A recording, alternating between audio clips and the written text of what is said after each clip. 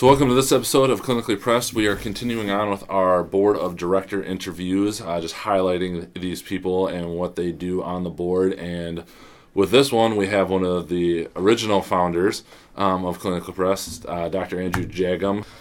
So Dr. Jagim did his undergrad at the University of North Dakota, making sure we get that right. Grad school at UW La Crosse, PhD at Texas A&M. We connected originally with Kyle at UWL after he did a stint out in Pennsylvania teaching and then coming back to UW La Crosse.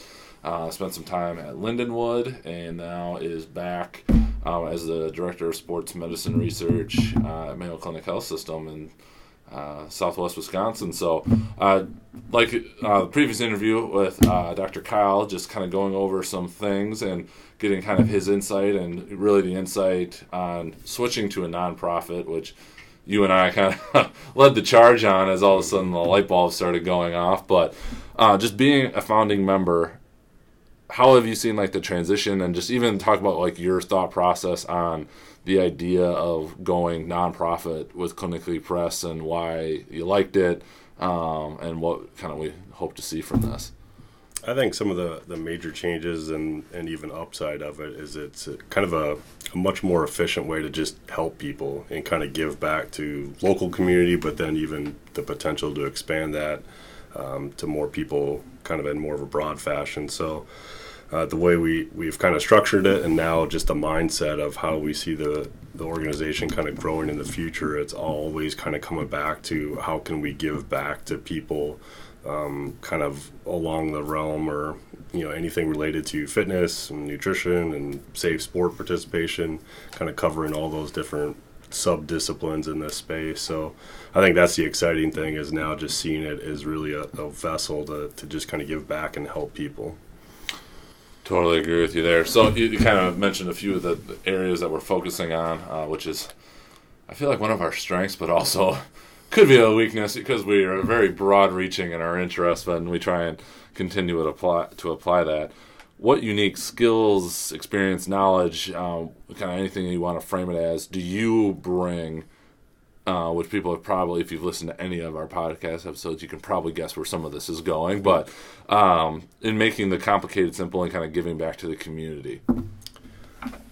I think a lot of it kind of stems from my background in academia, so just kind of coming up in this field with a background and kind of focus on the science part of it, and then kind of evolving into more of an educator role.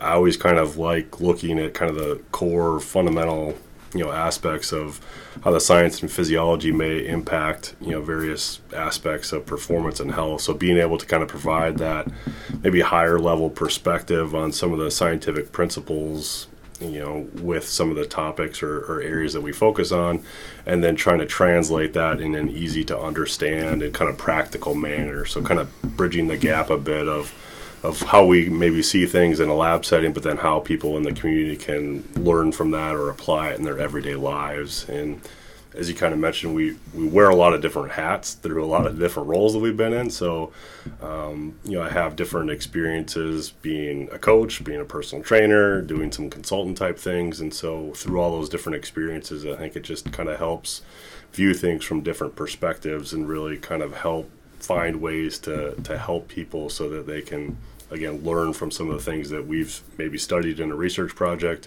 or just kind of learn through some of the educational experiences that we've had. What have you seen, especially like you said, in some of that kind of personal trainer, consulting, working with people, the biggest barrier or barriers in people kind of getting healthy, active, fit in whatever context that is for that person? I think a lot of it, and it actually kind of comes down to our tagline, is people like to make things more complicated than they really are, and they kind of stress about it, and they're always trying to seek new diets or new training strategies or just kind of the new fad or fanciest thing, when in reality just little subtle changes but done in a consistent way are really the biggest kind of predictors of long-term success. So finding the right kinds of foods and then trying to incorporate that as much as you can in a weekly diet is ideal. It never has to be perfect. Same thing from a training program. You don't have to do the fancy training techniques, just getting into a weight room or a fitness center, giving full effort and doing it on a consistent basis. Those are always going to be the most important details. So I think people just kind of get in their own way oftentimes when it comes to some of these. And the other obvious barrier to a lot of people is just time and finding the time to do things, whether it's cooking meals, shopping, getting into a fitness center. And so again, hopefully we can find creative ways for people to do those things more efficiently, and again, just kind of not get burdened down by some of the complexities that people like to make them be. You kind of alluded to this, but just to maybe sum it up a little bit, in your experience, what is a step or two people can take that might have the biggest impact on their health if they, kind of want to just start today? Anything that comes to mind? I would say just moving more. If you are literally starting from zero, a simple kind of goal is to just try to get, at least 8,000 steps in a day if you can. If you're doing that, that means you're probably reducing the amount of time you're spent in a seated or sedentary type position. So that would be my first recommendation, is just to get up and move.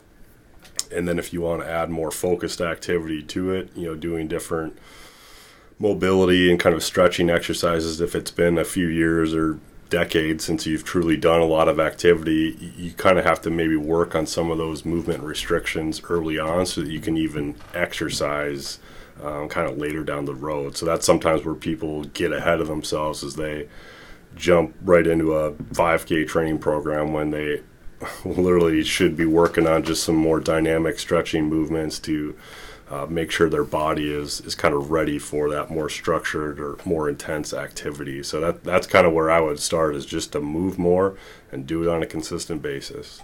I like it. What has been the best resource that you found in helping just yourself and all of your own fitness goals, but then also that you've maybe provided to others? And it could be the same thing. I would say one of the biggest resources that I found to be helpful is examine.com, which is kind of a massive database and helpful kind of website that can synthesize all the available research on a particular dietary ingredient, a supplement, or even kind of different nutritional strategies. And it's just a massive hub of kind of evidence-based information that is kind of been interpreted by different experts in the field to, again, make it a really easy to follow just database of information. So that's, I think, one of the most helpful resources that I've come across, and it's also kind of user-friendly enough where the lay public could also benefit from it. And then just to sum it all up, again, kind of already answered this, but we'll ask it again, in what you do and working with the board, obviously, and then also still being big on putting out content with Clinically Pressed, how do you make what is complicated simple?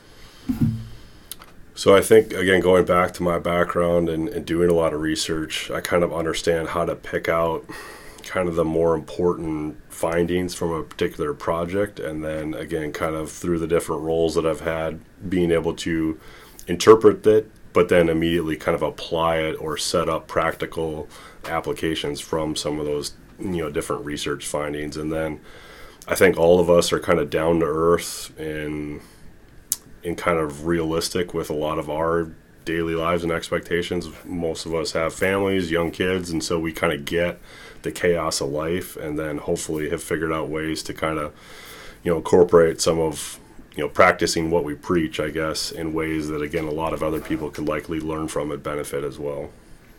Awesome. Well, that was Dr. Andrew Jagim, one of our original founding members of Clinically Pressed. Check out clinicallypressed.org. Resources will be continued to add there on the regular basis. If you're looking for any exercises, check out our YouTube channel. We're 200, almost 300 plus and counting for exercises and some mobility movements. So a lot of good resources there. And we'll be back next week with another board interview.